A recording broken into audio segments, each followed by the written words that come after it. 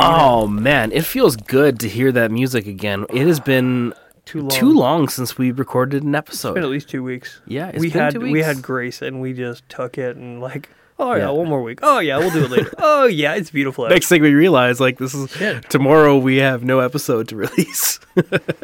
When I say I'm cheering for Toronto, I'm still cheering for Toronto because I have it's happening.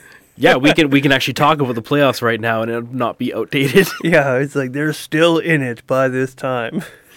Yes. So if you listen to our sports ball episode, you will know that Michael is a Toronto Maple Leafs fan, long-suffering. And in like fashion, I am a long-suffering Edmonton Oilers fan.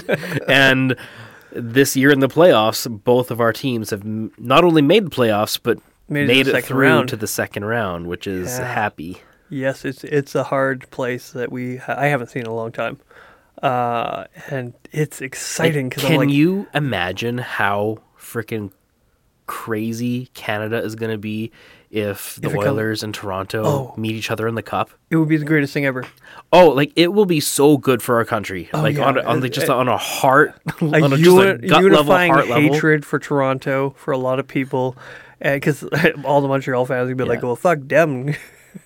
And then everyone in the West is going to be, everybody in the West is everybody's going to be united in watching Edmonton. this thing. Even if you're on different sides of the teams, you'll know that either way, a Canadian team is winning the cup, which will be a big thing. That hasn't happened in so long. Yeah, it's a real hope. I just want to release an episode every single time that Toronto wins. So you will probably release the same amount of episodes. It's Toronto. They're choke artists. There's a chance, but it's minuscule. That you have a chance. Edmonton has a chance, but Toronto are choke artists. Yeah. But it's been good to see. It's been good to see all the main players in the Stanley Cup scene get eliminated the first round here. Yeah, like Boston. Tampa, I can't Colorado. believe Boston got wiped or got taken out. Mm-hmm. That to Florida. I'm like, okay, all right. Oh, freaking A. Oh. Yeah, I was watching that last night at a bar, which is weird for me. Yeah, it's not quite your siege. Yeah, I know. I had one of those like kind of like wild hair things where I was like, you know what? I've got an evening here where we're not doing anything. Yeah. I already had like dedicated family time, like kind of like done and in the bag. Yeah. And I was like, I'm just gonna go for a ride. I need to go for a ride and get just some windshield. Like wind therapy is it's a fucking real thing. Yeah, wind therapy is a real thing. Don't discount it. I needed some wind therapy. Yeah. Like not for anything that happened in the day, it's just like there's some other stuff going on in the back of my mind that I was in a mood for. Yeah. And nothing clears that out like a good ride. But not like a ride to the store or ice cream parlor or Tim Hortons. Not a ride around the thing. It's like no, I needed to hit the highway and wind my bike out a couple times. And so, did that, rode to Dawson Creek, and then I was like, it's dinner time. So I found, the hipster bar, the Post and Row. Yeah, the hipster Outback. Yeah, that's right. It's Outback for hipsters.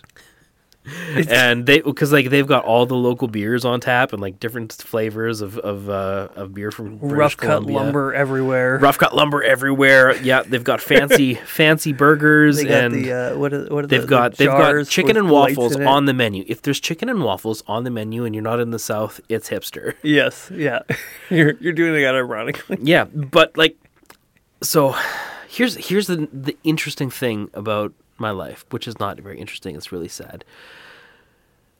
I have never just sat at the bar of a bar myself. Like, if I go somewhere, it's with a friend or with my wife, it's a date or it's going to hang out with people or something like that, right? I'm there to interact with the person I'm going with. Yeah.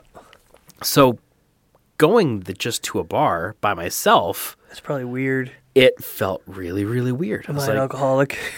No, I'm not an alcoholic. I had one beer and my burger because I went riding, right? Yeah. Safe. Yeah. Burger soaks up the beer. But I interacted with the bartender. A guy came, sit next to me, ordered a beer and a burger. We watched a hockey game together. We were talking shooting the shit. Like it was like, oh, like this is actually a very cathartic way to socialize as a stranger, going and having normal interactions with normal people. and it not being weird or creepy or forced in any way. It's like, this, I think I need to do it more, and I think more people need to do it. Yeah. That, I haven't done it in a long time, but I do remember the days of going to a bar, sitting there, having a couple beer, but I've also had those moments of none of that. It was no interaction, no, hey, how's it going, or anything. Like, it was me sitting at a bar by myself watching UFC. But the night before, I got pummeled. Like, I got rolled over. I got beat up pretty bad in my cage fight. And the next day, the UFC was on, and I'm like, I don't feel like calling anybody. I just want to sit in my own head and watch these fights and chill. And so I did that, just drinking beer and watching the fights by myself. It was weird. Yeah, it is. It is weird. And, like, the fact that, like, the bartender was a very attractive young lady, and it's like, oh, I don't have my wife as a buffer here. How am I going to act? Like, that's an interesting social scenario I haven't been in, like, ever. Want to see a picture of my wife and kids? No, it wasn't even that. Like, it wasn't intentionally try to cock block yourself. It's like, okay, like, it's... How do I engage? Yeah, like, I just realized, like, oh, now I feel like the weird homeschool kid that doesn't understand how to have... Girl! Right? Doesn't understand how to have a normal interaction with a person where you interact with them, validate them, treat them with respect, and, like, not be weird or creepy, right? Yeah. So that was fun, just to, like... That would have been interesting. Shoot the shit. Yeah. And not be... weird creeper, like, not trying to pretend like you're practicing flirting or anything like that. Don't be a freak. Don't be a freak. Don't be a freak. Then you be a freak. Fuck. But, like, in the moment, none of those thoughts are going through my head. This is only in retrospect, because like I'm like replaying over this in my brain, and I was like, oh, okay.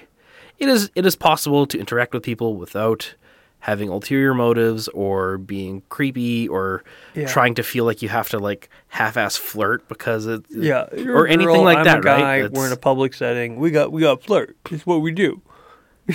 Yeah, and note of that. Can you imagine how much of that bullshit they put up with? Listen, last thing they want to do is be hit on by some greasy, dirty biker guy that just, like, do you know what restaurant you're in? Or exactly. They get hit on by hipsters. They don't want to get hit by you. And then you realize, too, like, I'm middle-aged now. Like, this would be legitimately creepy if I had done that. Just prophesied that you're not even going to hit 80. Good job. But, I mean, credit to her. She was actually a very good conversationalist, like, at being able to, like, interact with the person at the bar and have a conversation, you know. Oh, that's good. Yeah. So, that was a good time.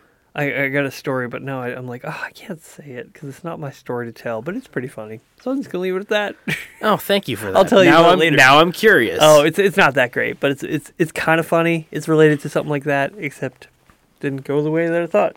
And it's not my place to tell, but I can tell it to you later. I won't say it to the world because fuck y'all. So, anyway, we were talking about sports. At the bar there, I watched overtime of Florida taking out Boston in overtime, and that was like one of those, like, kind of moments. Oh, I've talked to a lot of people. I'm like, man, who are you cheering for? And they're like, dude, seriously, Florida. Cheer for Florida because they're the underdogs. Yeah, and something about being an underdog. And if you're unaware, Boston of sports has had ball a season.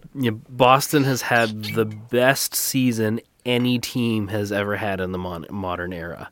Knocked out in the first round. Yeah. Like, they had the more wins than any other, and more regular season wins than any other team in history. Like, they just I heard this thing that happened. This guy called into a radio station. He called into a radio station in Boston, and his girlfriend's like, hey, we're having marriage problems. We need your help. Who calls radio station for that shit? I don't know. Not me. Obviously people in Boston. Yeah. And so this girl's like, I'm pregnant. I'm due any day now. My boyfriend or husband has tickets to the Boston game, and it's tomorrow night. I'm due any moment now. and he wants to go to this game. Can you tell him not to go to the game? And he's like, listen, Boston's been having the greatest season of their lives. It's never been this good. I have to go. You gotta do it. And this guy's like, She's like, you're willing to miss the birth of your child over a hockey game. And he's like, yeah. And if he's my kid, he'd understand. Oh, man, that's hilarious. And I'm like, wow, there is a loyalty.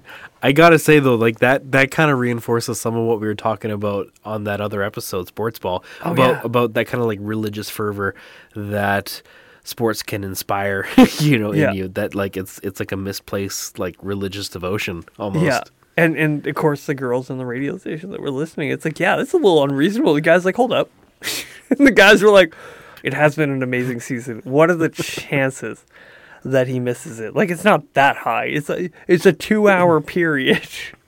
And so this girl was belligerent and the guys were very understanding. So funny. It's so great. I love what hockey does to some people. And now with social media blowing up more and more with the smaller circles, you're not seeing big, like, oh, can I see your apartment? Bullshit. Well, you do, but less. And, yeah, it's so fun to listen to it. And I don't know, I feel like it's something that's been lacking. Just maybe 2022 just kind of ruined us in a lot of ways. And now that things are kind of getting back to normal, people are embracing it. It does feel more normal. Although I realized the other day that the pandemic experience has warped my perception of time. Yeah, how do you figure? Everything feels closer. Like the COVID pandemic and all the bullshit that went along with it looms so large in my memory that I'm forgetting how long ago it already is. Yeah. It's already been 3 years. Yeah, so like I'm talking with people that I met during it and being like, oh man, we haven't really known each other very long. It's like, wait a second, we've known each other for 3 years. And it doesn't feel at all like 3 years. Yeah. Because it's like, no, we met when the pandemic started. Like that was like yesterday. Because it looms so large in our collective memories, it makes everything since then feel compacted. Yeah. So that's what I mean by warping my sense of time. Yeah. Oh, well, that's the thing. It's become a international, or how do you even a global time marker. Yeah, we will look back on this like. Well, I can remember where I was because it was 4 years after COVID. Yeah, we're going to look back on this like our parents look back on 9/11. Yeah. Or we're going to look back on this like the generation before looked at, maybe some of the big events with the Cold War or before that Pearl Harbor. Like it's just one of those things that is just there and looming. It's going to dominate our consciousness for a long time and be a historical marker. Yeah. And we're going to relate everything we're in comparison for where it lines up in proximity to it. We're in third year PC. Yeah. Yeah, post-COVID. That's right. Third year PC. Until the next bullshit happens, and then we'll redo this. We'll run it back. And don't think that it hasn't been done before. I think social media exacerbated it to just unbelievably. Social media echoed it, and then media echoed it, and it just went back and forth. Yeah. It's like, oh, look, they're taking it serious, and they're like, no, look at how people are taking it seriously. I think media always does that, right? The media of the age. But they didn't do it with SARS. No, that's not what I mean. I mean, in regards to the big things, when media grabs onto it in a certain way, then it becomes a mental marker for a generation. Yeah. Because it's like with Pearl Harbor. Like, yeah, that was a big thing that happened. But like how many other way more brutal military things happened during World War II that you could. Yeah, but it just happened to be the one that captured the collective imagination and was a catalyst for action because it was an unforeseen attack. Every other attack, like they attacked that harbor in Japan where they're fighting. Yeah. Yeah, yes, of course they did. No one's surprised by some of the battles. But okay, so it's not Pearl Harbor isn't remembered as a marker because of the event itself. It's remembered as a marker because it was the beginning of a new era. Well, yeah, because it thrust America into the war. That's what COVID is for us. It's not about the thing itself, because you could look at any other given one, and this just happens to arbitrarily be the one that was a big deal, but we will remember it because of the impact it had. And the stupidity. Oh, the stupidity that came. Remember all the thing? It's like, oh, are you tired? Yeah. Yeah, I am. You might have COVID. I'm not trying to justify it. I know, but it was there was so many do you remember all the things? It's like, oh, you might have it and not have any symptoms. I'm like, oh, that sounds not bad. Like, why am I supposed to be terrified of this thing? In reality, it didn't change our life at all. No. It didn't impact us at all. However, it also changed everything about our collective life. It's so horrible. Yeah, so that's why it just looms large as one of those things that has just altered our perception. Yeah, but now that we've world. said the word COVID, this thing's going to get marked as, oh, for more information about COVID, blah blah blah blah blah. Like they mark these. That's a part of the consequences and of I'm it. Like, we're talking about how ridiculous it is. We're not. It's not a turning point. It's not like, oh, we're spreading misinformation. I'm like, no, we're just talking, as a general time spectrum. And they're like, nope, that's misinformation. But that's nobody's sitting there being like, you have done this. You have crossed our line, and we are going to intentionally malign your podcast. The blue-collar philosophers. No, I mean, there's some nerd somewhere that thought that, and then wrote an algorithm that targets keywords. Anybody, even no matter what side you're on, misinformation. It's not like we've said all the keywords, special. and so the algorithm written by that malicious nerd is now censoring. Election denier. Let's just get flagged on all of them. Oh yeah, that's funny. Just like, I think the Holocaust, it wasn't as big a deal as everyone makes it out to be. You know what's funny though? That's not going to get flagged though. That would be worse. You can do a whole podcast on that and not have it flagged, like if you were talking about COVID. Yeah, isn't that amazing? We live in the stupidest time and the best That's time amazing. and the worst time.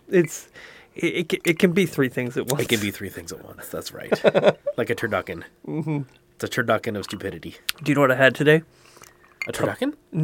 No. Maybe better. Popeye's chicken. Goddamn. Really? I've never had it. They have it in Grand Prairie. So I spent the day pretty much getting high and dropping off a trailer. Okay, question. Was the Popeye's chicken awesome because it's awesome, or was it awesome because I stopped for quite a while before that. That may not, like, how long does the effects of munchies and I love can of still a love feel of my junk food? cheekbones. So I have this thing where if I get high, I can feel right above my on my jaw, underneath my eye sockets and stuff like that. Okay. Yeah, that part just feels like grinny. Like I feel like I'm smiling all the time, even though I have no intention of smiling. But I can feel it pulling there. I'm like, oh, okay, that's an indicator that I've consumed. And it was just one of those days. But I don't think it was because of that. I think it was genuinely good. Like the crunchiness, the flavor, the spice, the actual. It was very good. Size, everything. I'm like, oh, I may never have KFC ever again. Yeah, KFC kind of sucks. Yeah. But the 12 herbs and spices. Yes. The thing is, we've gotten used to it. They are herbs and spices. Whoever's... We've gotten used to it is the problem. Gotten used to it. I do feel like it's... I don't know. Abnormally greasy? Like it's... Yeah. Like I wish there was a bit more fluff and crunch on the stuff they made. You're gonna like Popeyes. And we're getting one. We're getting one, so I'm excited. Oh, cool. Yeah, the building's already going up near Tim Hortons there on the highway. Giddy up, man. Yeah. Hey, do you know what I realized? What? We didn't say who we were. Like people don't know already. Yeah, all right. We are the Blue Collar Philosophers. We just got to technically hit that shit once in a while. That is Biker Mike from Mars. Hey, motherfuckers. I am Kickstand. And welcome to the show. We're talking for a half hour. Welcome to the show. By the way. I'm doing jazz hands, by the way. You can't see them. Can you feel it, though? So, yeah. Feel the jazz hands. I went and dropped off this trailer. And, just getting high. And then we had Popeyes. And then I got donuts. Like, the you got Crooked Creek donuts. Yeah. If you don't know. If you don't know, you don't know. But we are going to let you know. Krispy Kreme can go fuck off. Right? They're nothing. They are nothing compared to Cookie Creek. Fucking nothing. And they're not paying Krispy us. Kreme. Krispy Kreme, which also sounds dirty all the time. I don't know why. It just always will. The word cream has been destroyed. So there is a little shop owned by a rural community of people, Which is in between Whitecourt, Alberta, and Grand Prairie, Alberta. The place is called between Crooked. between Valley View. Valley View. It is and Grand technically Prairie. correct, but yes, closer is Valley View. It's called Crooked Creek, and they make capital D donuts. Yes, they're so good. I just had a strawberry stuffed donut that you brought back from there 10 hours ago. I purchased it, and it was still the best donut I've had in 2 years. yeah. Eating that, it was substantial. It was like, okay, wow, this is work to get through, but worth working for. Yes. The filling, when you get when you get like strawberry filled donuts or lemon filled donuts, you're basically getting canned pie filling that's gelatin with a flavor in it, and then it's injected into the bun. This was actual homemade strawberry pie filling. Yeah, like Grandma makes. Yes, like Grandma makes inside a giant donut. If your grandma's not a multi-billion corporation. Yeah, I'm talking grandma poor, this is her last meal, strawberries. Yeah, it was sublime. And if you put that into a pie, it would be amazing. It would not just be like, it wouldn't be a mediocre pie. Yeah, You'd be like, it'd be a fucking good pie. You'd be excited about that pie. So that donut was amazing. So if you're ever traveling from Grand Prairie along, was that Highway 43? 43, yeah, 43 along Highway Valley 43 View, or towards, Valley View just towards Edmonton from Grand Prairie. And you roll through that area, you see Crooked Creek. And they're open? And they're open because, but you stop there and check. Yes. You check, because those donuts will change your religion. The thing is, I got a dozen, and of course, I get them, and they're still warm. And I don't know if you ever had a warm, delicious, perfect donut in a long time. Not in a long time. It's so good. I couldn't. I wanted to sit there and eat all of them. I got a dozen for the family, and they're lucky they got the 11 that came back. I'm like, I'll just have one, and I'm like, I had a little bit of weed. I wanted more. I want all the donuts. I want all the donuts. So I'm like, all right, cool. Stop. Don't do it. Don't. And I just self-control. That was good. So yeah, it was a good day for me. I had a good day. Freaking A, man. Yeah, I felt bad because I just called my buddy up and I'm like, hey, something came up. I won't be able to make it to work tomorrow. Bye. Bye. I can say it here because I already told you, and he don't listen. So it all worked out. And this is the thing. I did it with Bam. Yeah. He's been on the podcast before, y'all. Been on the podcast. Check out his 2 episodes. 2 episodes, count them. So yes. He's a big deal. He's a big it's fucking deal. Building Brotherhoods featuring Bam. So, yeah, I did it with him, and I realized I haven't spent as much time as I've wanted to with him. And I'm like, I want to spend time with him. And then he called me up asking for help. And I'm like, yeah. And it went way better because I was there. Yeah, sometimes a guy just needs to be like, you know what, I'm changing plans to do this thing with a buddy. Yeah, I need to do that more. I'm too workaholic right now. I take after your father. Yeah, a little bit. Yeah, which is, you come by it honestly, but at the same time, yeah, you feel an obligation to work. And today I'm like, this is going to cost me. I'm losing money by doing this, but I need to spend this time with my friend, and I got to do it, and I'm like, this is so worth it. Where I wasn't sure if I was going to be able to record tonight because I talked so much today. Oh, you blew your load. I'm like, oh man, and we talked about a little bit of everything. So he was like, I was thinking about starting a podcast. My wife says I have a lot to say. I'm like, yeah, you could, but you can only talk about flat Earth for so long, and then you just kind of. I feel like we need to give him some of his own episodes on here. Yeah. So you just come by our podcast and just. What do we call it? Just unload. Blue Collar Philosophers, the bluest of collars. Yes, I don't know. Is he? He's not even blue anymore. What are drug dealers? Ex-drug dealers. Now office managers or whatever the fuck he does. Oh my gosh. I don't know. We should just call They don't know what they do. Maybe we should call it the Great Bambino Cast. I don't know. Figure something out. Yeah. So yeah, him and I got to hang out. It was a good time. We chatted about If you're everything. if you're listening, Bam, the offer's open for you to use this as your platform, so you don't have to do all of the preliminary setup. Yeah, I could be a producer for that shit too. Bam! Bam! Producer Mike. That was not planned. Oh, beautiful. I really do feel like sometimes our friends accuse us of sharing a brain cell, and There's days when they might be right. fuck you, Rob. He doesn't listen. Oh, anyway, Unless your okay. name's Rob, I'm not talking about you. I feel like our preamble section of this podcast has gone on because we haven't done this enough, and we're just enjoying. Yeah. We're enjoying the game. Yes. Like we've got a topic. It's like, do we get to it? Do we even go to it, or just keep chatting about random shit that's going on in the world? Because there's so much. Hockey, I don't know. Hockey kind of blinded me to a lot of stuff. How so? It's given me a distraction to focus on something else. To be not looking forward to the last, or like, oh, what's the score right now? Okay, what's the score on the next game? So, question: is that a good or a bad thing? I don't know. At the moment, I think it's a good thing. It's a good thing. Cause I really think it's a good thing for us to have something other than the giant world issues and stuff to think about. About Joe Biden referring to himself as Dark Brandon. Literally saying it out loud. What?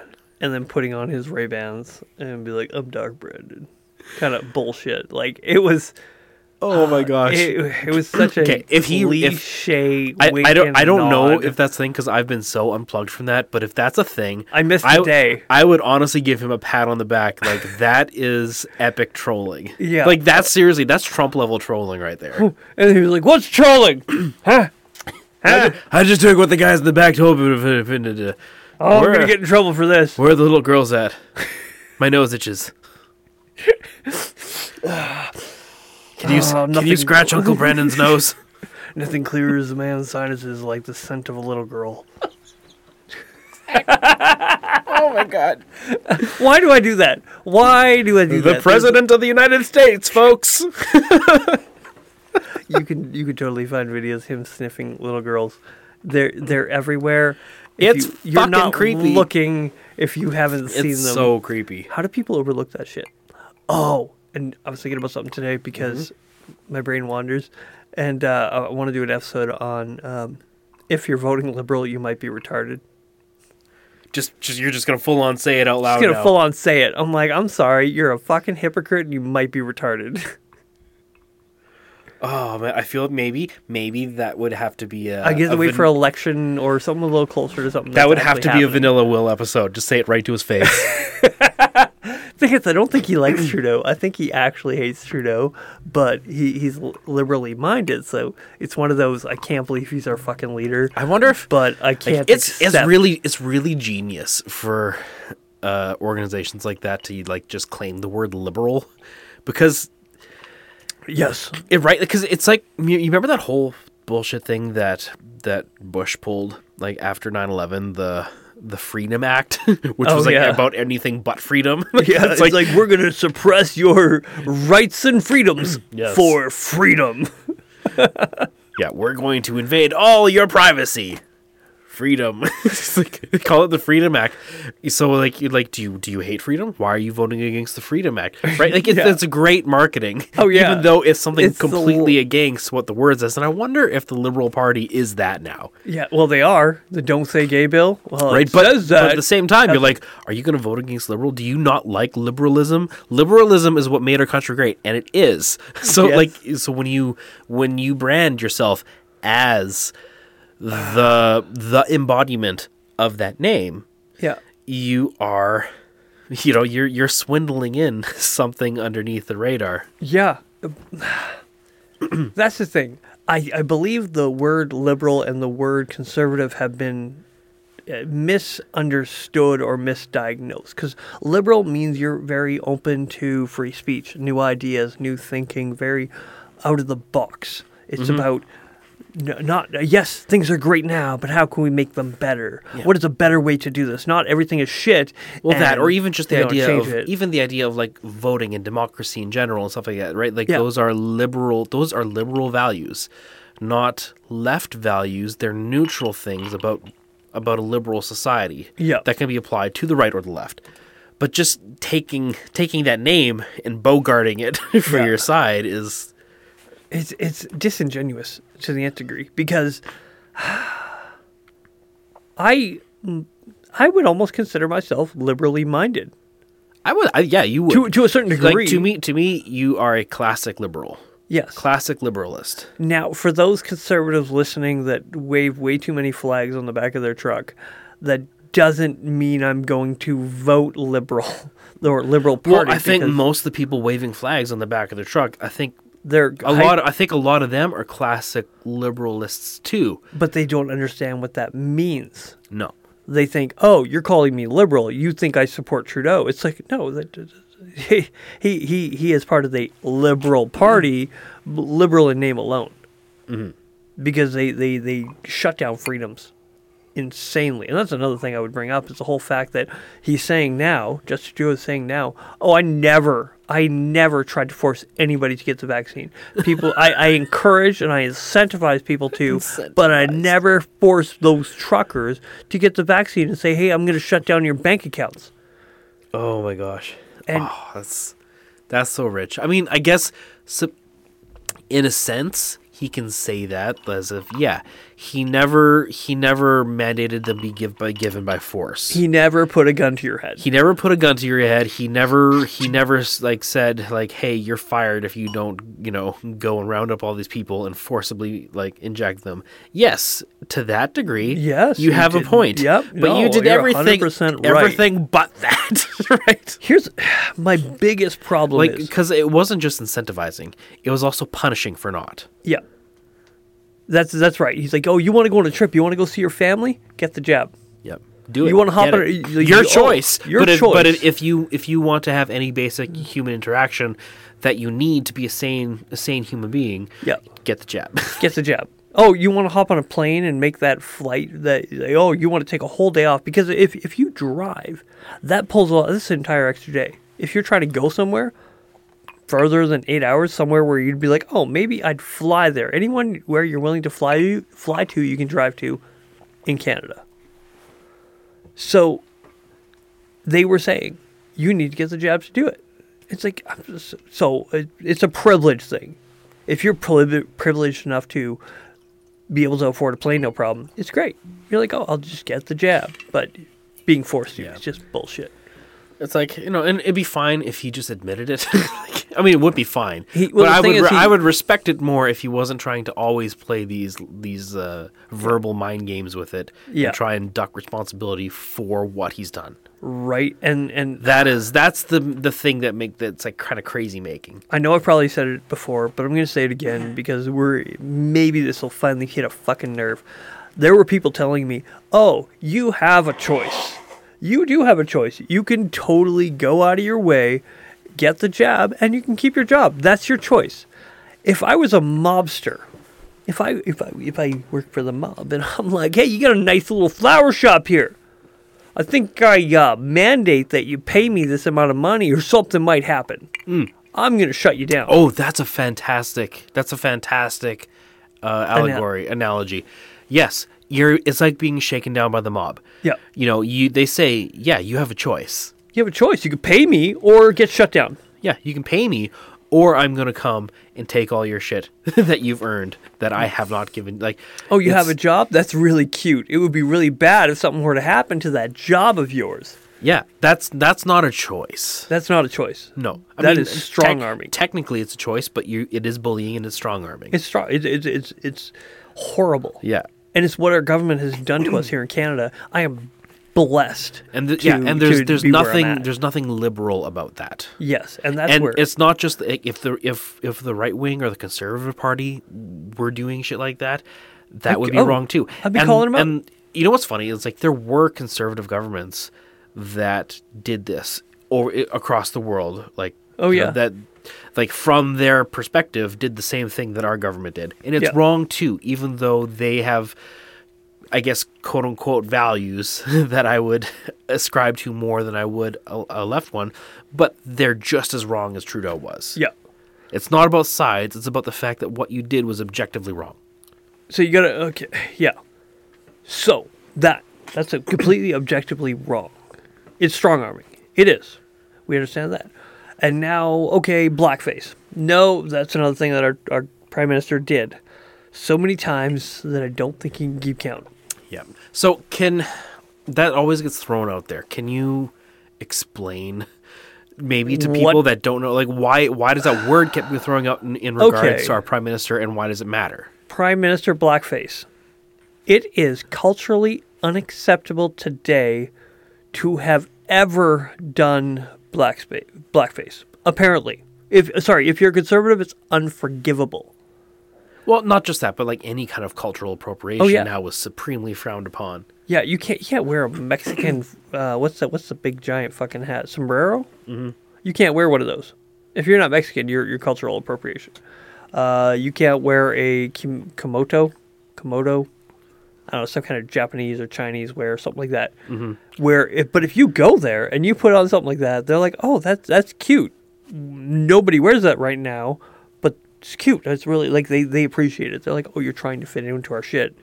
I lived in Quebec. If you tried to speak French, some places it was great.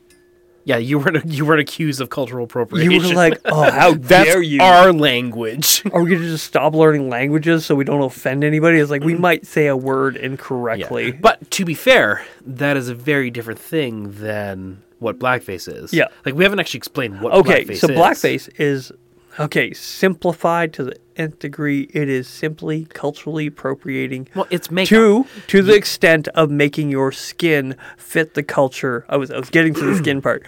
To the extent of making your skin match the culture in which you're appropriating. Is that a fair way of putting it? I don't know that anybody would describe it that way because of its history in like the South and stuff like that, where it wasn't cultural appropriation, it was cultural mockery. Oh,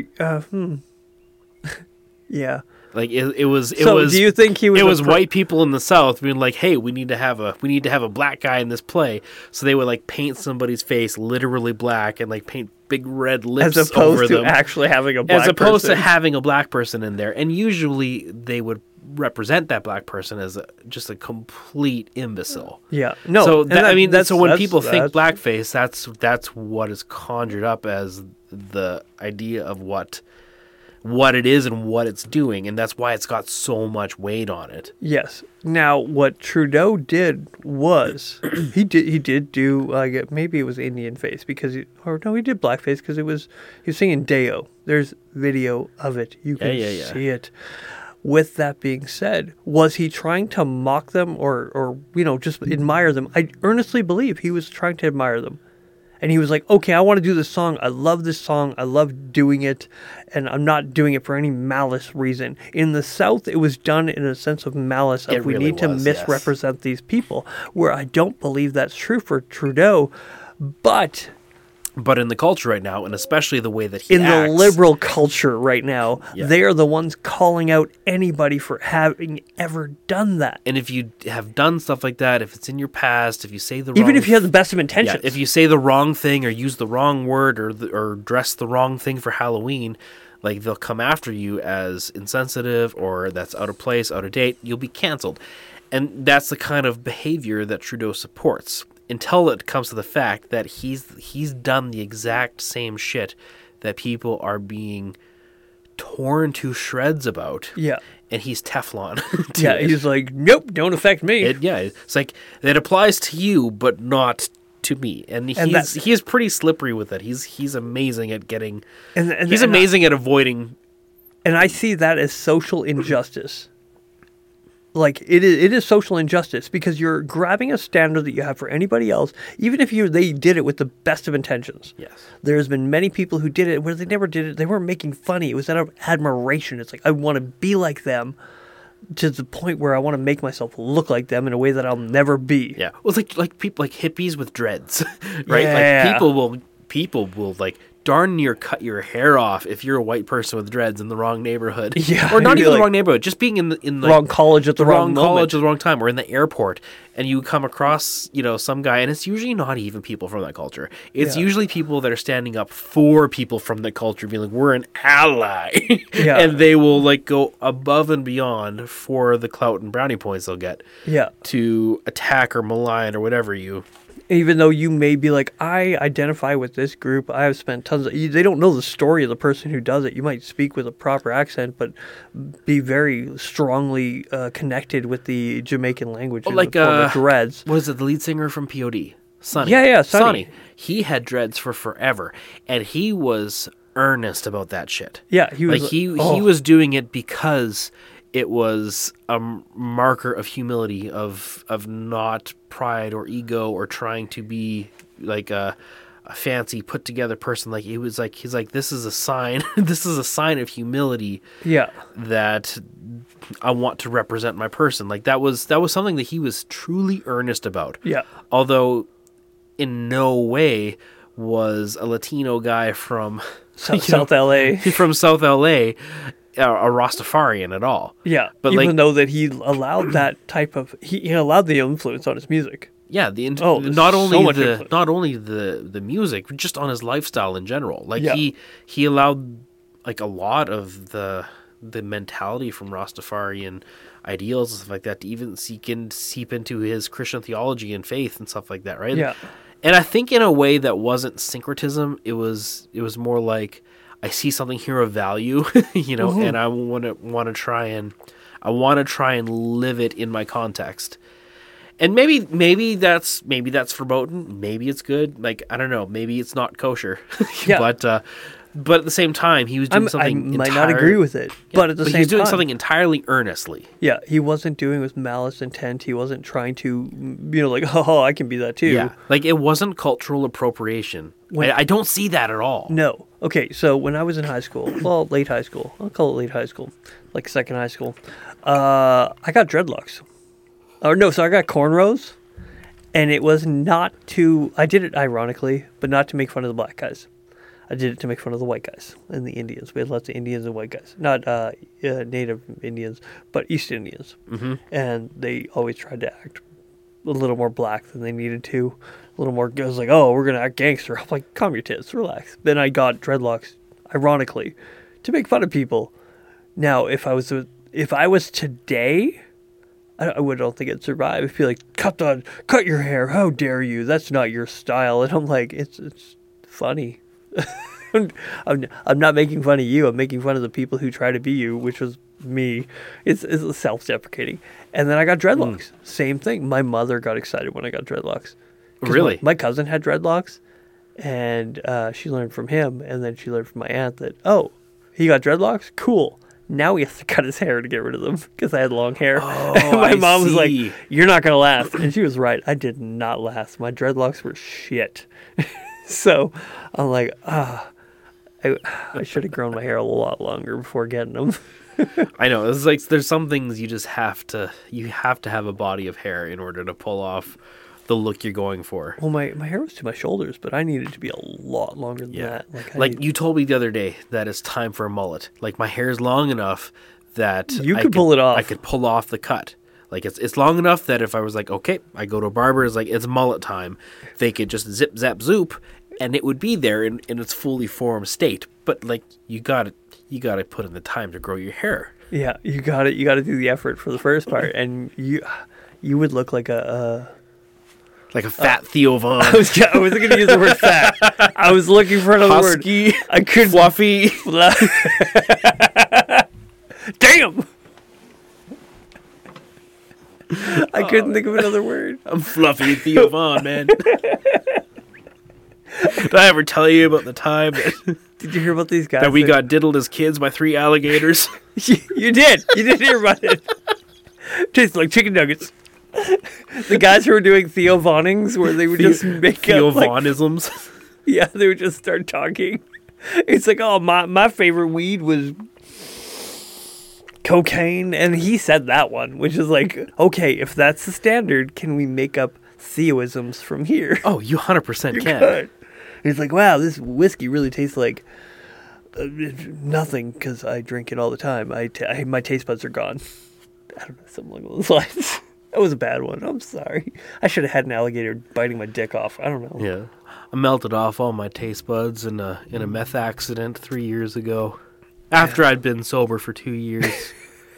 And now everything tastes like alligator. Yep. It's weird. The weirdest thing in the world. I'm not saying I smell little girls, but you know what little girls smell like? Yeah, that's kind of what I taste all the time. It's really strange. Babies smell like toothpaste. You gotta really get deep. Just go deep. Oh, Theo Vaughn, you crazy fun. Oh my god.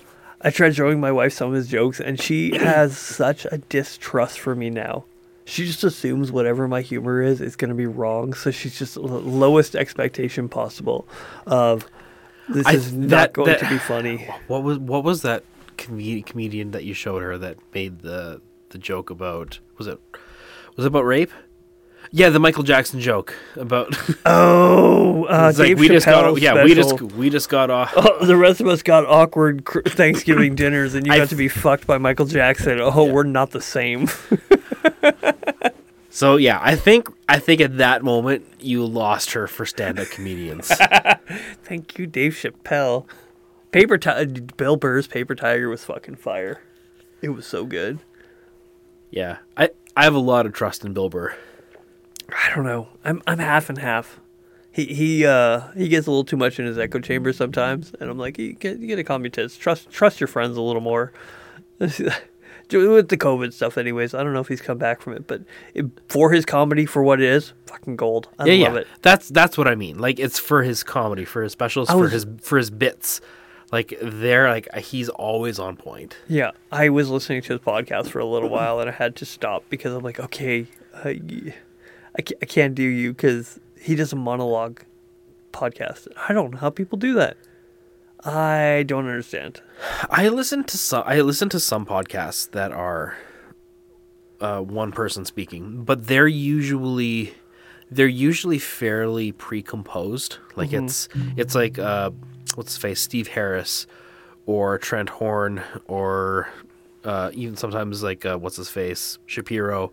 Yeah. Like guys who they have a plan. They have a plan. They know where they're going. They have a point they want to make, and it's either written out ahead of time and read, or it's somebody who's more used to speaking, like in speaking engagements, right? Because a speaking engagement, you're monologuing. Oh yeah, it's like a pastor, right? A pastor you're not going to go up there doing and be a sermon. Like, oh, we're fucking winging it, and they're not winging it, right? They know, even if they're good at improvising, they've got a roadmap. They just know that they're going to flesh out that roadmap from the heart, but they know where they're going. They know how to get there. They know the material well enough that they. If they divert, they're going to be able to. They're going to be able to bring it back, and the more you do it, the more polished you get at it. Yeah. Bill Burr, I think his podcast, like his, it doesn't seem like any of that. No, I think it's him. Just, it's something that he should. It's something he should do and not release. It's him just spewing out stuff, seeing what I feel like he's feeling. I think I've heard him literally scroll Google News, like whatever. You know how when you open up Google, there's like news articles. It's like, oh, what the fuck is happening in the world today? And he'll scroll that. It's like you're watching the very beginning part of his creative process in real time. Mm-hmm. The part that is not interesting at all. Yeah. the part that is just like when I'm coming up for ideas for my podcast. If I were just to sit down in front of this thing and then just start talking, trying to figure out what my episode's going to be at, that would be like my podcast sucks, but that would suck. That would suck. It would super suck. Yeah. Where if you're able to, that's the thing. I wish we prepared for this more sometimes, but at the same time, I don't like being too polished. But that's the dynamic that we carry with this one. We're not looking for a polished conversation of line. Yeah, exactly. Like this one really is. We're really wearing the name of it on our sleeves. Yeah. Like this is a bunch of blue collar. This is a blue collar duo that is philosophizing. And by philosophizing, we don't mean we're engaging in classical philosophy. What we mean is we are speaking in real time out of the current philosophies that we hold. Yeah. And we're trying to figure out shit based upon the beliefs we have, which is what philosophizing is. Well, I think there's something to be said when we talk about the creative process. The philosophy is a creative process. If you actually look at it for what it is, it's mundane, it's constant, it's a polishing of the constant. You're taking something, it's like, oh, this tiny little thing is funny. Can I work something bigger out of it that affects a greater multitude of people? Where I'm looking at this one idea, like what Bill Burr does when he looks at a story. Okay, how is this going to hit? Is there material here? Can I create an entire joke out of this? So he's trying to weed out the gold. And he's like, okay, what can I find that's good? What is bullshit? What can I throw away? And exactly. If his brain hits something, he's like, okay, I think I'm onto something. And he's tried that a lot. I've heard him try and do it with guys like, what's the fucking prophet preacher guy? Sorry, what? Osteen. He keeps ripping on Osteen so much. And I'm like, yeah, there's gold there, but I don't think you understand the nuance of what's there. You would hit something if you actually hung with a Christian that could tell you how fucked up all it is. Oh, yeah. Well, okay, for instance, so, my other podcasts, it's the theme song, the lyric to it goes Holy Cross, be my guide, Holy Cross, be my light, let the dragon never be my guide. And then, there's another bit to it. So Dusty and I started working out the rest of the lyrics for the whole song. He's got all the music for the rest of the song written, but we're working out the rest of the lyrics. And the lyrics are based on, inspired by anyway. They're inspired by the story of the attempted assassination of a guy named Saint Benedict, who was a monk and kind of the father of Western monasticism in, I think it was the 5th century, 4th or 5th century. Anyway, so the whole song is, we're writing it from the perspective of the guy that's trying to assassinate Saint Benedict. And so I'm kicking out ideas. Dustin's the songwriter. He's the guy that's trying to figure out the lyrics, make it work in meter, make the poetry work, find rhymes, etc. I'm just kind of the guy producing the raw vocals, the sound. Well, not even vocals yet. We haven't even got around to trying to sing or find a melody for the rest of it. Just I'm the one giving the information that is going to be wrought into a song. The diamond in the rough. Yeah, the data. And I'm realizing, for this to be authentic and real, Dustin couldn't do it on his own, just from the data. He starts asking me questions about nuances about liturgy, or nuances about the story and stuff like that, right? So it's spending time with somebody who's familiar with the nuances of it is giving him opportunity to create badass lyrics that are actually good songwriting instead of trite. Yeah.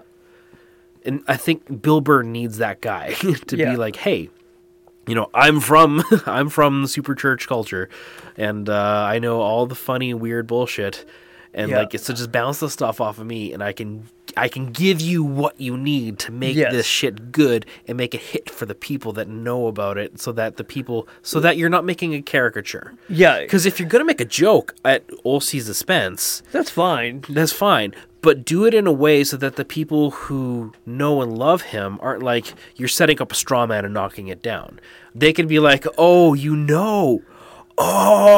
that's funny. Oh, yeah, you got us on that one. Yeah. You need us, and it causes them to think or feel like you're in on the joke. They'll get it. They'll participate. Because they'll have fun with it. So many Christians out there that be like, okay, this is funny, but I don't think you know how funny it is. Because what you see is a fraction of what I see as somebody who understands his theology and where he's getting half this shit. And it's like, yes, I'm glad you're seeing it, but you're only seeing it. You're seeing 1 inch deep. You're seeing the surface of the water. You're not seeing the depth of what actually he's talking about. So I think he could benefit from having somebody in his circle that maybe knows something about that and is like, hey, let's build a good joke, like a really good joke that's not going to just hit the secularists who, with their asymmetric insight of religion, you're going to hit the Christians that are like a little self-deprecating of, yeah, it's like, yeah, he's one of us, and I get it, but at the same time. Yeah, precisely. The whiskey is flowed tonight. Bullet. Bullet. Yeah, I've got a bit of the cheap Evan Williams. I had some of that the other night. I gave it a second try. I'm not wasting Bullet or Knob on ice.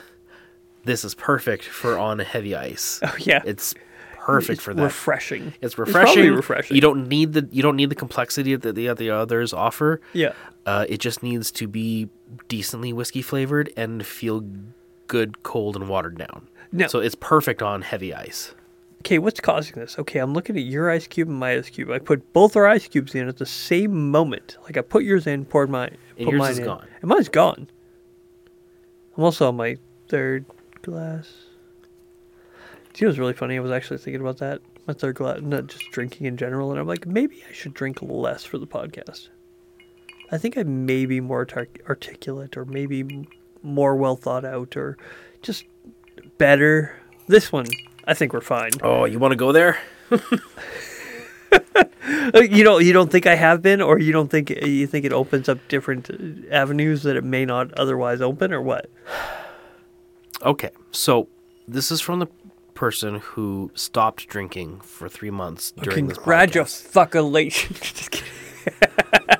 I will say the having beverages with it helps. Yes. It's harder to do sober. Or maybe that's not the word. It's harder to do without the extra spirit, added. Yeah, I hear what you're saying. And it doesn't mean to be buzzed. It doesn't need to be blotto drunk or anything like that. Yeah. But I mean, there were a couple times when we did this where we got too far. Oh, yeah. Free will? Fuck it. I told us. I said it. I'm quite sure I said it in the podcast multiple times. Hey, we should go there. They're like, fuck that. We'll keep going. It was a bad one. I re-listened to that one a while ago, and I'm like, fuck, that's the worst. Was it Free Will or was it Travis? No, Travis was worse. Okay. But Free Will was pretty bad. Oh, no, not, whenever you say Free Will, I think Free Willy, and so I think you're talking about Vanilla Will. I don't know why. No. No, the episode we did where we examined free will. The idea of free will, yeah. Yeah. Okay, yeah. On that one, I think we really did need to dial it back. So it's what you need for the topic. What I think, and this is something for both of us, but there's certain topics where we need to come in with more trepidation and more research. Yes. And for instance, there's an episode right now that we were thinking of doing today that we decided to back off on. Yeah. What was it again? Atheistic.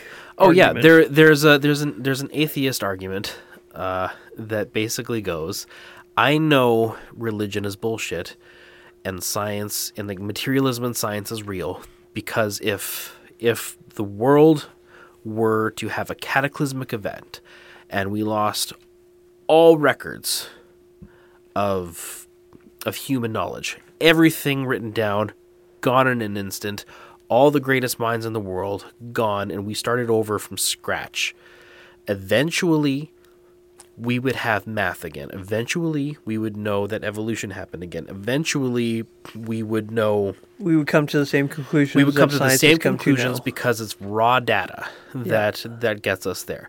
And no religion would exist the same way it would, because they're all based on quote unquote revelation, or on this progressive societal, theologic debate that is dependent on time and place and variables.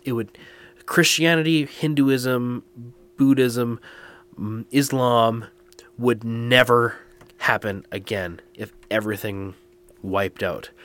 So that's how I know that materialism is a true thing and religion is bullshit. So that is a topic that that's a topic that you and I are going to... Oh, do you know what? I have an idea. What's that? It's a bad idea, but it's an idea. Do you remember that test of if it's proper when it's drunk, it can be proper when it's see where it's at when I'm sober. Yes. I've had a couple drinks, and now I've got some things just spinning in my head when it comes to that argument. I'm like, okay, can we argue this short and then elaborate sober? Okay. All right. So, a buddy of ours, a huge tall man, his name is John Epp. He sent us a meme that said, "Ancient Greeks, or is it Spartans?" And anyway, these ancient philosophers would find if an idea was good if you could argue it just as well drunk and sober. If you could debate something drunk and then debate it sober, and come out on this and come out both ways with the same conclusion, it was a very good idea. So you are thinking of engaging in that right now. Right meow. We don't have to be plastered, but along on this one. Okay, well, I am going to abstain. You can abstain. Because I am riding a motorcycle home So tonight. you're going to be smart. But I'm going to allow my thoughts to flow on this one. All right. Yes. Yes and no. I agree and I disagree with the premise of the idea that they will come to the same conclusion. Timeline-wise, I do not believe that somebody who has come to this conclusion has come to it is on its own shoulders. We all stand on the shoulders of giants. So this idea that as well as we can see is only because of the generation before us, theologically, philosophically, all those things.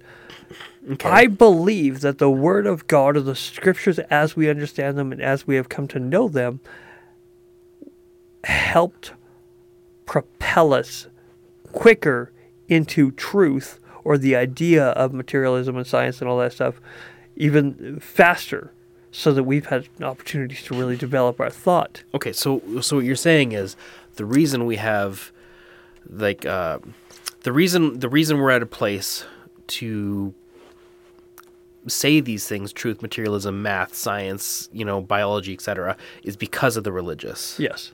Okay. So I think that misses the point of the argument. But it does. Regardless of the mechanism, the raw data is always going to be there in nature. Yes. So regardless of the mechanism, you will eventually get there. Whether you get there faster or slower it's immaterial to the conversation about what is correct, because the data isn't there. But there will always. But I truly believe from one generation to the next, there will be always things that they can't explain. There will be anomalies. What's the yes. word? I think there will always be anomalies. There will always be spiritualism. Like if this hypothetical situation were to happen, of course people would get back to some kind of spirituality, no matter what. Yeah. But that's not the argument. The argument is your religions are bullshit, because they will not exist the same way math will come back. You'll never get Christianity again. You will never get Islam again. You'll get some kind of spirituality that is based on the problems in the human brain, in our propensity to believe bullshit, but it will be entirely different. He's like, there's no Christ. Well, Christ is just a thing that made up, that was built on the backs of a whole bunch of thought processes and historical happenings and stuff like that. Yes, but so it's like, so it's not true because it won't come true again. It won't happen again. But that's assuming that we won't reach the same conclusions when it comes to the idea of sacrifice. One of the biggest things, if a catastrophic event happened, that we would have to relearn the values of sacrifice. That those values may not be perceived in the same way, even though truth perseveres. Truth will always make its way through. So when you value sacrifice, that needs to be recognized generationally in order to be held as a truth. Okay, so why don't you slaughter your first child for your own financial well-being? Because it wouldn't make a difference. Because I would need to always slaughter my first child. I always need to make the maximum sacrifice. And at that point, the sacrifice isn't working. That's why the whole... Yeah, so that would say that belief is bullshit. Yeah, it would say that belief but didn't you were just work. using sacrifice as an example. You said... said... Not talking about... I'm talking about sacrificing today for the greatness of tomorrow. So having less food today so that tomorrow I will eat. not human sacrifice. That's not a religious argument, though. That's just prudence. Yes, but it needs to be amplified in order to be understood generationally. We need to see that the greatest sacrifice we could ever make. So how is that getting to Jesus then? How is that getting to your religion? Because again, back to the son that you just said, the sacrificing of the child. There is no sacrifice that I could ever make. It needs to be something bigger than me. If only the creator of all the universe or something far bigger than I sacrifices something that I could never sacrifice. And I think that is the sacrifice of God. That is the sacrifice of his only son, his lineage, to say, this is the sacrifice that you could never make and that would never be good enough. Your son will never be perfect. Your sacrifice will never be perfect. Here is something that is perfect. Okay. So now it may not so take you're, this. you're I'm making, saying the timeline that this we have hit in this one is phenomenal for how long it's taken us to do this. Where if they were to do it again, I don't know if it would happen at the same time, quicker, slower, whatever. But they would have to come to the same conclusion that, one, sacrifices must be made in order for you to have life and life to the full. And after a while, you realize no matter what sacrifice you make, it may not be enough, and maybe you should live in spite of that, knowing that you have to live as if a price has been paid that you could never pay. Okay. So I will say I think your argumentation is playing into the hands of the atheist. Okay. Because you were presenting a secular religion. Yes, but it needs something bigger. They that kind of brings us like to what we're talking about. Everything what you're saying is something that an atheist could say, yes, yeah. I agree with. That does not mean that spirit is real. That does not mean that immaterial is real. This is simply your way of getting to what us atheists further believe the inherently. genome. We don't need religion to do that. Yes, but people don't fear nothingness. That's why having fear of something bigger than yourself is why religion needs to hold true. Is why religion is something like we fear hell. We want something greater for ourselves. Like, could you imagine this life is suffering? Again, don't worry, it's worse. Again, it might be. They might be right, but their justification for being right doesn't offset the goodness that religion does. But that's not the argument. The argument is what is true. Is religion true? Is God real? Mm-hmm. Like those are the questions that atheists are using this argument to debilitate or to undermine. Yeah. And so far, everything that you're saying, if I'm the atheist making that argument, I'm saying you're in my corner. Yeah. Yes, but I think that God is truer than true. But also that's making a metaphorical argument. Yeah, you're making a metaphorical argument to just basically say the same thing that secularists would say. Yeah, but they miss the point. What's the point? The point is that there is far greater of a chance of there being something bigger than you than not. Why is that inherently true? Or why is that? Maybe it's a defensible a defensive default. Where you're falling to this as I'm falling to this as a point of defense to be like, okay, worst case scenario, I'm wrong. It's Pascal's wager at that point. Yeah. And it becomes worst case scenario, I'm wrong. But why? What is the fault in taking that risk?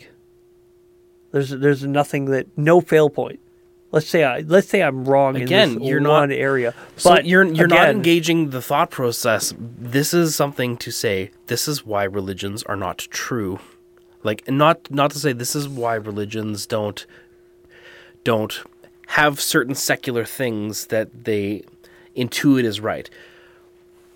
But this is about truth claims that religions make about the spiritual. I think this is where I falter, is the fact that I am slightly a materialist, and I fail to argue in a way that may better align me, because I'm like I'm trying to align with both, but at the same, because I believe that Scripture is true, but not in the most literal way of this is the way it happened, as opposed to the values that align with it matter more than truth itself. Yeah.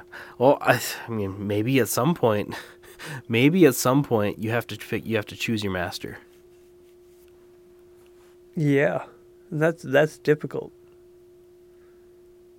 Like, Because again, the defensible one would be, okay, if I'm going to choose one, I'm going to choose a god. Because if they're not choosing a god, it's Pascal's wager. It's far more, but again, recognizing that as Pascal's wagers makes it less of a truism and more of a truth, less of a truth than it is a defense mechanism. Yeah. All right. I want to pause the conversation right there because we got your 4 drinks in Mike take on it. Next time, so we're going to bring this up in another episode. I want to get your frosty baseline take on it after some thought and some research. Yeah. Okay. And see Have how you done well a little they bit connect. of research on it?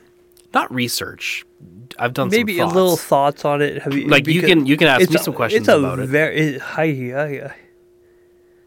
The thing is, my biggest worry is that the atheist or the materialist would disregard any. What's the word? Not skeptic, but I used it last time. What was the word I used last time on the amateur Christian one? Mystic. Okay, mystic. Yep. My atheistic or materialistic mind would disregard any mystic argument, and it's a falter of the atheist argument of saying, okay, we are simply physical beings, and if you don't recognize us or don't come to a common ground of us being both physical and spiritual beings, you disregard any conversation beyond the physical. And that's where I think that they fail to understand there's more to us than... I believe there's more to us than just our physical. Yeah. And I think that's where I constantly struggle, is finding that fine line. Okay. And that's where I may feel your argument goes, is just something that an atheist would be like, no, but that's not real. You can't argue mysticism with a materialist because they don't recognize mysticism at all. They don't recognize the spiritual. So you talk. Yeah, that's fair. You begin to talk past each other. Yeah, you would, but I mean, eventually you have to draw the lines in the sand and say, here's where we disagree fundamentally. Yeah. You can't. That's where I think Jordan Peterson fails utterly, is he won't draw the line. He keeps trying to make everybody be able to play on the same playing field when that's not true. Some people are playing checkers and some people are playing chess. Yeah. They're without defining the lines, that conversation ultimately becomes a little bit meaningless. Okay, I'm gonna make a statement here. I believe that the atheists and materialists are playing checkers, and the Christians and the spiritualists and mystics are playing chess. One, because I believe that materialists and physical people who are very physical science believing people that don't see beyond our own what we see are direct with their answers. It goes this way, then it goes this way. It goes this one, then this one. Where chess, we feel like we need to coordinate. We need to outmaneuver. We can't just be straightforward. We need to we have to have workarounds in so many areas. And so they're not capable of speaking. They're not speaking the same language. Yeah, I think some do. There's some people that are able to. There's some people that are able to play on the same terms and argue from strictly philosophical grounds or things like that for the religious, for the spiritual. Yeah. I don't have that talent or ability or training. Yeah. So I mean, I think sometimes trying to play chess when you should be playing checkers maybe can be a crutch on a part of us mystics. Yeah. But at the same time, trying to play chess when you should be playing checkers when you should be playing chess can be a crutch. Yeah. If you're a materialist trying to argue spiritual things. Yeah. Right? That's when you're playing two different games. And I think that's a big part of it. It just doesn't work so much. So one of the fallacies of that hypothetical situation that we laid out that I think plays into it is, one, they're assuming that the wiping out of all human knowledge makes everything before it untrue, which is a lie. Like, if everything were to wipe out as far as human memory, it still does not mean that real things in history didn't happen. They absolutely did. Yeah. And just because we don't remember it doesn't mean it didn't happen or isn't true. Yeah. So trying to say that religion isn't true because nobody remembers it anymore, that is a fallacious statement in and of itself on its face. Yeah. But getting a materialist to admit something like that, because they don't recognize it as true in the first place. Because they'd be like, oh, these were written without first-hand accounts, unreliable sources. They're going to argue the falsity of the biblical text. Mm-hmm. But I mean, like, I think. But then you're not able to have a good argument. You're not able to have a good discussion. Like, would we get back to Christianity as we see today? I think you can empirically say that if whatever you're looking around at and see right now as the form of Christianity would not exist. Yeah. But I don't think that makes it untrue. And because like you can have the Abraham situation happen all over again, the father of Israel, right? Like, let's say a whole bunch of tribal religions pop up in the vacuum of religion, in the vacuum of science, waiting for the quote-unquote enlightenment to happen again. All these tribal religions come up. They start doing idols, they have their own things and stuff like that. At some point, somebody is going to be like, hold on. Everything that starts, everything that exists has to have a beginning. I can see that. Like, that's a mathematical truism. Like nothing exists eternally without cause. Therefore, like, this is the cosmological argument. Like, therefore, everything that exists has to have a causer. Therefore, there has to be an uncaused cause. Like, so I think that line of thought will eventually come. There has to be, like, with all these other religions, with all these other idols and tribal groups coming up with their own beliefs, there has to be one over all of it. Whether they say that's Yahweh, or whether it's whether a divine being comes and says that, or if it's just deduced, I think that no matter what, some kind of monotheism will arise. There has to be something outside of the material to cause the material to be. But wouldn't that give... So we may not, in a future world, unlike not too different from our own, worship a God not named Yahweh. Worship a God with a completely different language, a completely different text. But according to some of these Christians that we have today, they'd be like, no, if it's not the name of Jesus, it's not. And he spoke English perfectly all the time. And if you don't speak German, God was German because the Bible's in German. Yeah. It's that idea of if you don't do all these things correctly, where if God is still, there is still a God within all this, a cataclysmic event that destroys all of humanity. Could that same God come to us in whatever language and whatever way, or even just out of reason in general? Yeah. Right? Because, like, we think of Christ also as logos, right? Yeah. Of word, of reason.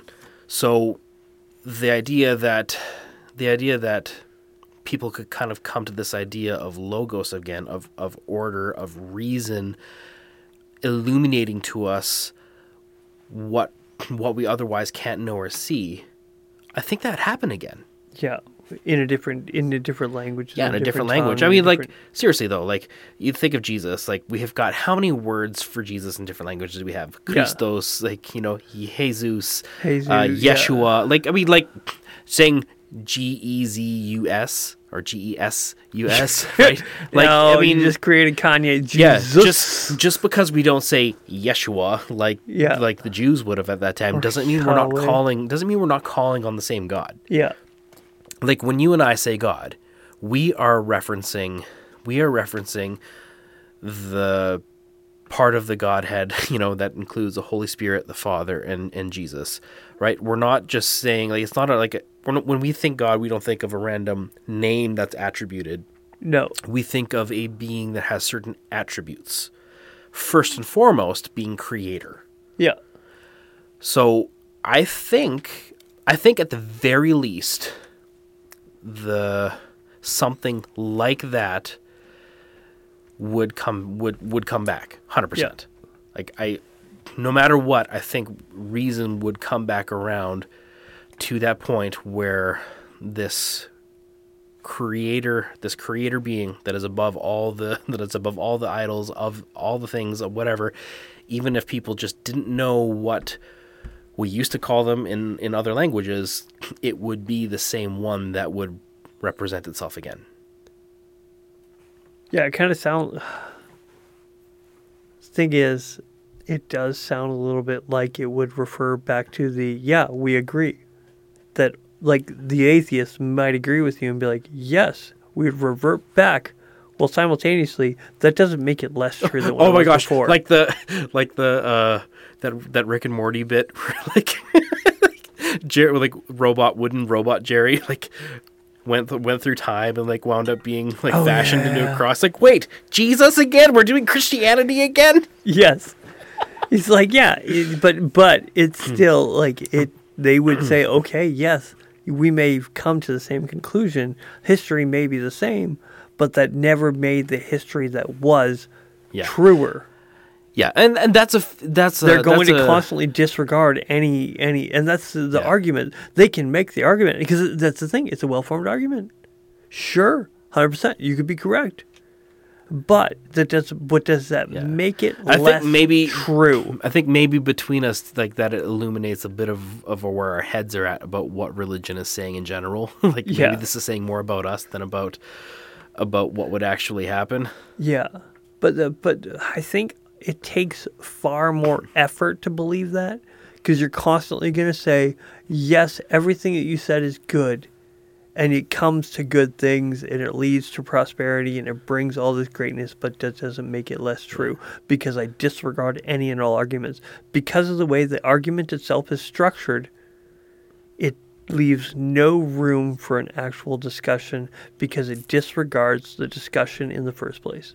Yeah, I think that's a fair point. It's an argument against faith that I think is made in bad faith. Yes, it's created in bad faith. Yeah, it's created in bad faith. It's almost created in a bit of a mocking tone.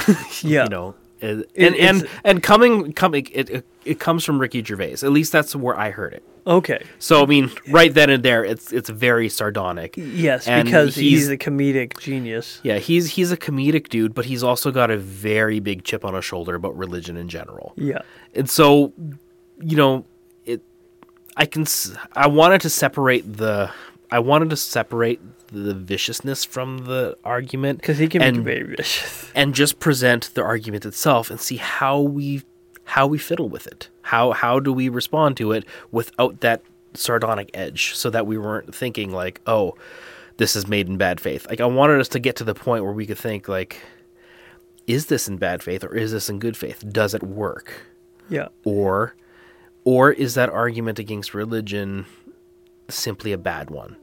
And I think it's a bad one. I think it's a bad one. I think of, like, honestly... I could think of better ones. I mean, not off the top of my head, because I haven't been sitting and thinking about, like, how can I disprove my faith? No, I mean, I've done that, though. That's exactly it. That's what I mean. I'm like, I'm just not in the headspace to pull up all the arguments against religion that I considered. But this one... It just comes across as completely bad faith. Like, there's no way to actually, because you're arguing, you're discussing past each other. Yeah, you're arguing past each other, and like you said, it's playing checkers and chess. Because as a person of faith, you can say, well, in faith, I can say that if all human knowledge were wiped out, God, who is real, because I believe he is real, would reveal himself and provide for us what we need for salvation. Yeah. he would do that, because why wouldn't he? Right? Like, so, and the atheist is making that argument, assuming, and there's no way to falsify it, because as that cataclysmic event is not going to happen in anybody's lifetime. Like, they can make that without it being falsifiable. So they can say in faith, of course not, because no gods are real. Yeah. Like, so it's just an argument in bad faith that doesn't give room for the two people to actually debate it. The thing is, it's well structured. It is well structured in a way that allows you to put yourself in a place of trying to make the argument without actually recognizing that there's nothing under you. There's no foundation of truth in the argument itself. Like, there's nothing holding it up. Mm-hmm. So, yeah, it just comes to the point of there is no winning. Yeah. So I think there is value to it, though. Like, not as an argument against religion. I think the value in that hypothetical place is in introspection. The value in it is of having a hypothetical thought experiment to challenge you to think about what you believe, or challenge you to think about why you think something is false, or even what would God do in that situation, or where the philosophical facts or bedrocks of my faith. Yeah. That hypothetical scenario is great to examine those things. Yes. Because we've just been doing that for the last half hour. Yeah. And we've actually been introspecting about our faith. I feel better about it. Yeah. As much as there is a destructive tendency to it, it's like, okay, it has broken down a lot of things, but push comes to shove, I'm going to stand by. Yeah. It's not a good argument against religion. It's a great tool for introspection, though. Yes. But a lot of people, they'll give up halfway into the discussion and be like, he's got me, so I must revert away from this conversation so I don't have to face my own weakness. Own thing. Yeah. And it really, like, it comes from, like we were talking about Bill Burr, not having nuance. Yeah, not having somebody in your corner who's against you, but for you. It's that iron sharpening iron. It's two hard things sharpening each other, and they don't have that. They have a softer metal sharpening them. Yes, are they getting sharper? Technically. Are they very sharp? No. Mm-hmm. Because they don't have somebody butting against them that's just as hard as they are. Yeah, exactly. Like, for myself, just the very fact that I'm familiar with C.S. Lewis's work of fiction make this really not a hard problem to solve, as far as for myself, for my own edification and for my own belief. Yeah, that comes you to a piece of I've looked at this argument, I've examined it, I understand it. Well, not even just that, not even like thinking of it as an argument, but C.S. Lewis, for both the Chronicles of Narnia and for his Space Odyssey or Space Trilogy, he did the hypothetical thought of, what if there was another world on the other side of this wardrobe?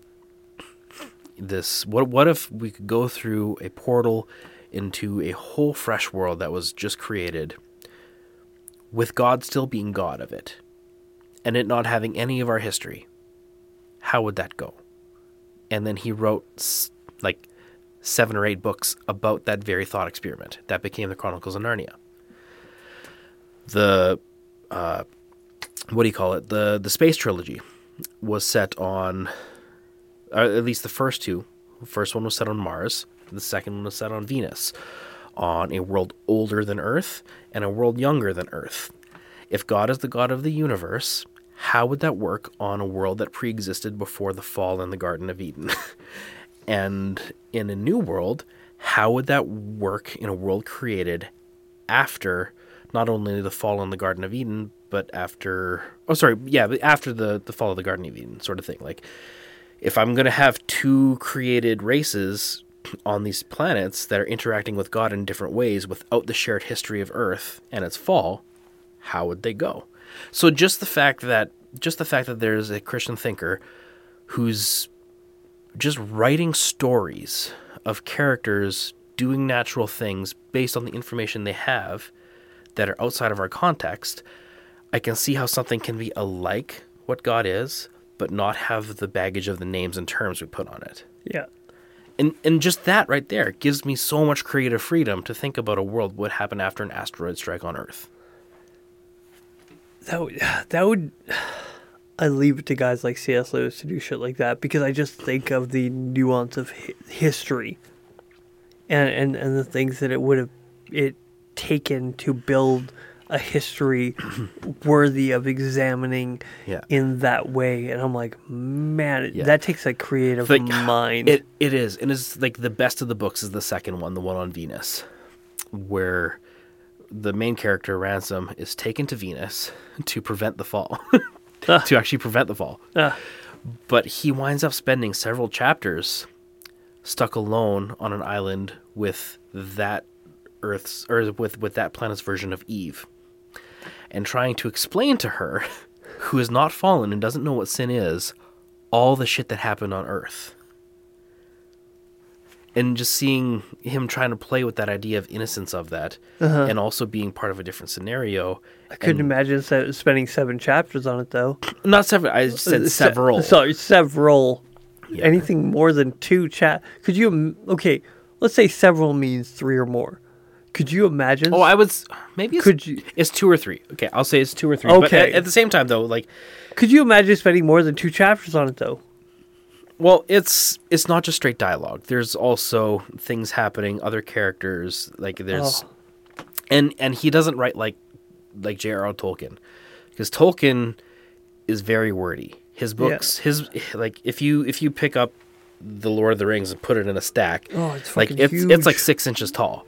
I'm debating when to introduce my kids to the movies. My wife's like, we should read the books first. I'm like, fuck, I didn't read the books. I didn't read anything. Okay, we're going to get back. We're going to get back to something. All right. So, you asked me, should I drink less for the podcast?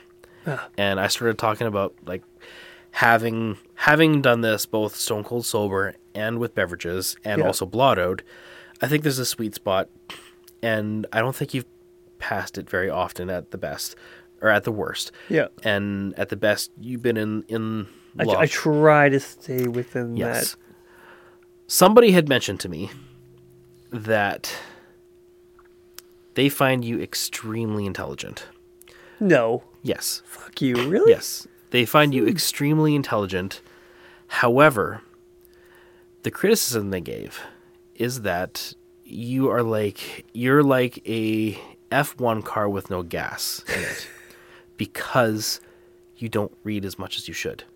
I think if you want your interaction with this podcast to be better, it's not about the liquid in this bottle. It's about what you're putting into your brain. Okay. Interesting. Yes. I think you can do yourself some real good by spending some more time reading or listening to podcasts or I don't think listening to podcasts. Or maybe not podcasts. I've done a lot of that. Listening to audiobooks about the shit we talk about. Yeah. As opposed to, I think there's something to be said. I got to get I was thinking about getting it, but I'm worried I might not spend enough time or too much time, one or the other, of a Audible subscription, because you get to listen to all the books you want. No, you don't. No? No. So with the Audible subscription, you basically are getting a free credit for a book every month. Now that being said, like, it's not free. For your monthly payment, you're getting a credit every time you do it. But that makes books way, way cheaper.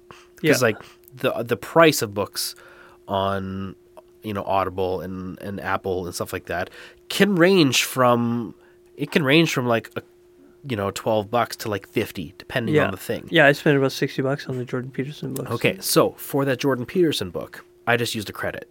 Yeah. So that credit was like the $10 a month subscription fee.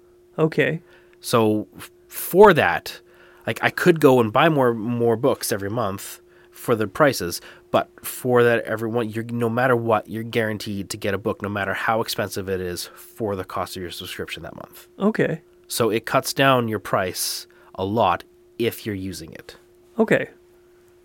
It's worth it that way. Yeah. Because you can get a Peterson book every month, at least as far as cost goes, and be saving yourself $50 Yeah. per pop.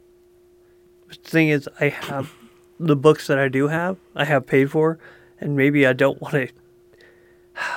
You can only listen to them so many times. I've listened to both his books multiple times, and I'm at the point where I'm like, I don't know. I think I could get more out of them if I. Thing is, you can read them, but not get anything if you don't actually put them into practice. He says in his second book, talking about making one room in your house as beautiful as it could be. There's cost that goes along with that. That's easier said than done. Yeah. Like there's a sacrifice that must be made. But hold on. Implementing Hold that your idea. phone.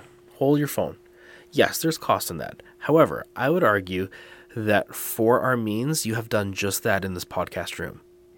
For our means, you have made this a space where we are comfortable to expand our mind as far as we do anywhere at any time. Yeah. In fact, more so. Yes. You've made this, I mean, like, it's blue collar as fuck, but you've made this a beautiful room. Comfortable, based on what you have. Like, when he says, he doesn't say, make a room in your house the Sistine Chapel. He says, make it as beautiful as you can. Yes. Make it. So that there's a qualifier there that... Because if you're looking, you can make it as intellectual. Oh, make it so deep. Well, you can always we throw can spend $1,000 $1,000 on leather-bound books and put it in the corner, or we could spend $3,000 on art. Like, yes, we could technically do that. We would go broke and not have money for other things. It would make it technically beautiful, but it wouldn't make it beautiful for the purpose. Like, beautiful is not purpose-driven. Purpose-driven beauty. In this place pulls it. Right? So I think that's something you are living. You have taken a room in your house and you've made it purposely beautiful for the purpose that we need it to be. Yeah.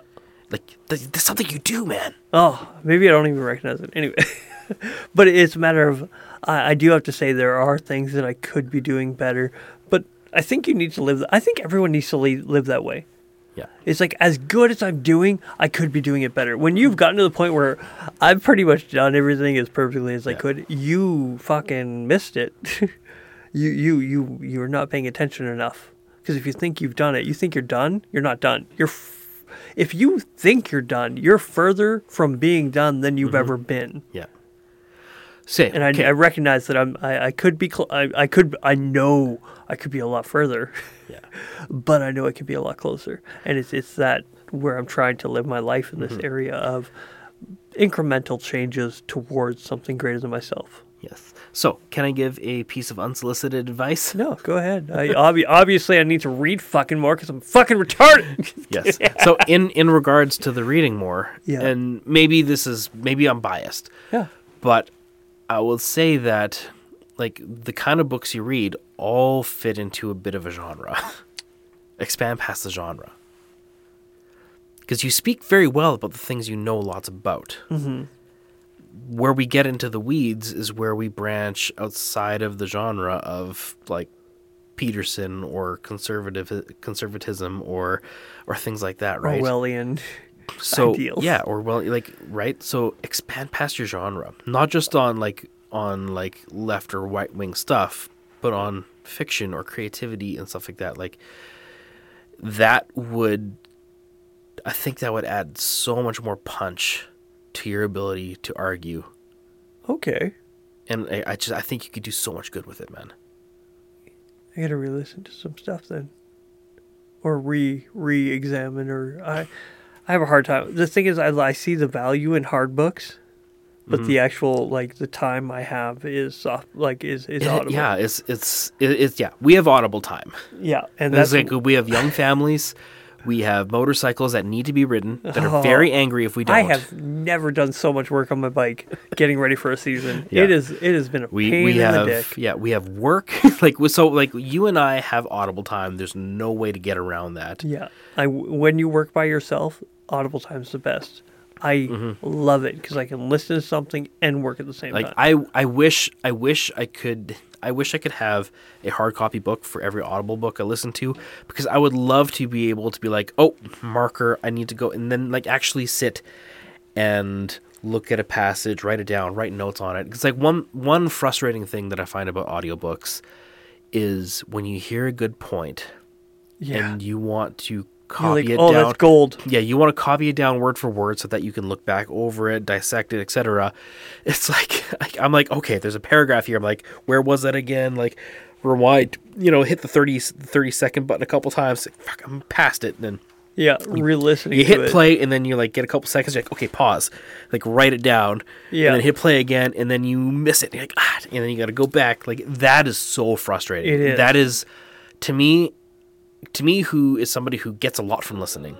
Yeah. My wife isn't. She can't listen to podcasts Really? or books, and she needs to read it in hard copy. I get a lot from it, but when I do need to go back and have a section to focus on, and because it's so easy just to read to the bottom and go back up, read to the bottom, go back up, like look back, then look at your notes, look back. Like there's value in that you can't get with an audiobook without extreme frustration. Yeah. And that's one shortfall for me. But other than that, audiobooks are where it's at. Yeah. They really do help. And one of the things that it allows me to do more than anything else is the fact that I can listen to it. And if there's a big word, I don't get caught up on it. I don't kick myself for not being able to read that word. Yeah, because they'll say it, and you're like, that's how it's said. You move on. What were we talking about? We were talking about something a little while ago, the eatable mother. Yeah. And I'm like, I've always understood it one way, and then when I see the physical writing of it, I'm like, edible something. You just said it in a way that I'm the like... The edible mother? Like, wait, I'm like, what? I saw it in a different way than I understood it. And I'm like, oh, of course, I know what that means. Is it like a gummy in the shape of Mary? I don't understand. I don't understand. It's edible. Sorry, that was super sacrilegious. The edible mother. Where, yes, seeing it in person, I know what it is. And my wife is like, oh, I have to look this up. And then, of course, I know what it is to hear it, but then to actually like hear it described word for word, like the etymological understanding of it, the dictionary translation of the word edible mother, and it's like, I know it, but you've described it, and now I'm lost in what I thought I knew. Mm-hmm. You ever recognize that some definitions surpass the understanding of the word? It's like, okay, I thought I knew what it meant, and I kind of know what it means still, but the way you described it does not align. It does not align. Sometimes it doesn't align with colloquial usage. Yeah. It's like we'll use a word over and over and over again until it almost gets a new meaning in our head. Yeah. Well, asymmetry. That either could be more or less than what its technical term is. Yeah. And that's a balance that a person needs to strike, because words get meaning of usage. Yeah. Right? Like words have meaning because of how they're used. However, it's important to know when you're looking back on the word being used in other contexts that its usage is more technical. And so sometimes you can totally miss something because you're using a word the way you would rather than how that author would. Yeah. And so you'll miss the meaning. Yeah, like one that I'm really having to find myself, I want to read the books. You ever heard Draconianism? Draconianism? Yeah. That one I've heard, and I've used it, and I'm like, I don't think I actually quite understand what that word means. I understand what it implies, but I don't think I properly understand the word. It's like Orwellianism. Orwellian, yeah. And I'm like, okay, I understand that. Yeah, Orwellianism, I understand very much so. Yes. Because I've read the books of Orwell, like at least the main ones that apply to modern culture. Yeah. But yeah, draconianism, like, I mean, I hear it and I'm like, I hear it. I'm like, okay, I catch what you're saying, because you're using it in regards to something that the government's doing that seems like draconian. Yeah, draconian. It's them overstepping and putting down their influence or being fascist in some way, right? So we understand when somebody says that word generally to be about that. But yeah, you're right. Coming to think of it, I don't know what the technical meaning is. I don't know what the nuances of draconianism are. Yeah. And maybe that word is actually being misused. I'm definitely misusing it, because I assume I know what it means, but I assume what I know what it implies. But do I actually know? No. I think I need to go out of my way to look at those books and actually take the time to listen to them, because I'm missing out. Yeah. I'm misrepresenting my view because I think I understand it one way, but I might be misaccusing somebody else in a different way. And I don't want to do that because it's disingenuous and it's just foolish. Yeah, it is. There is something to be said for etymology. That being said, I don't use draconianism. Yeah, but that was a fantastic example though. Yeah. I can immediately hear that word coming out of Ben Shapiro's mouth. Oh, right? multiple times. Like it 100% is going to happen at some point in the week of one of his podcasts. Yes. Like he will say they're doing a draconian measures. Yeah. It's his favorite word. It might be. Yeah, right up there with Orwellian. Yeah, you could put that on a Shapiro punch card or a Shapiro bingo, right? That's great. Shapiro bingo. Oh, it needs to be a thing. Monthly bingo with Ben Shapiro. Oh, that would actually be kind of fun. That would be a lot of fun. Every time we mention something. Time, date, done. Yeah, pound it in. We got 5 in a row. Boom! I win. I win Shapiro bingo for the month. I'm gonna start writing this stuff down. Draconian, Orwellian. Yeah. What was I gonna say again? Oh, etymology. So it's important because not always are words going to mean what they used to. Yeah. However, no matter what, the meaning of a word it's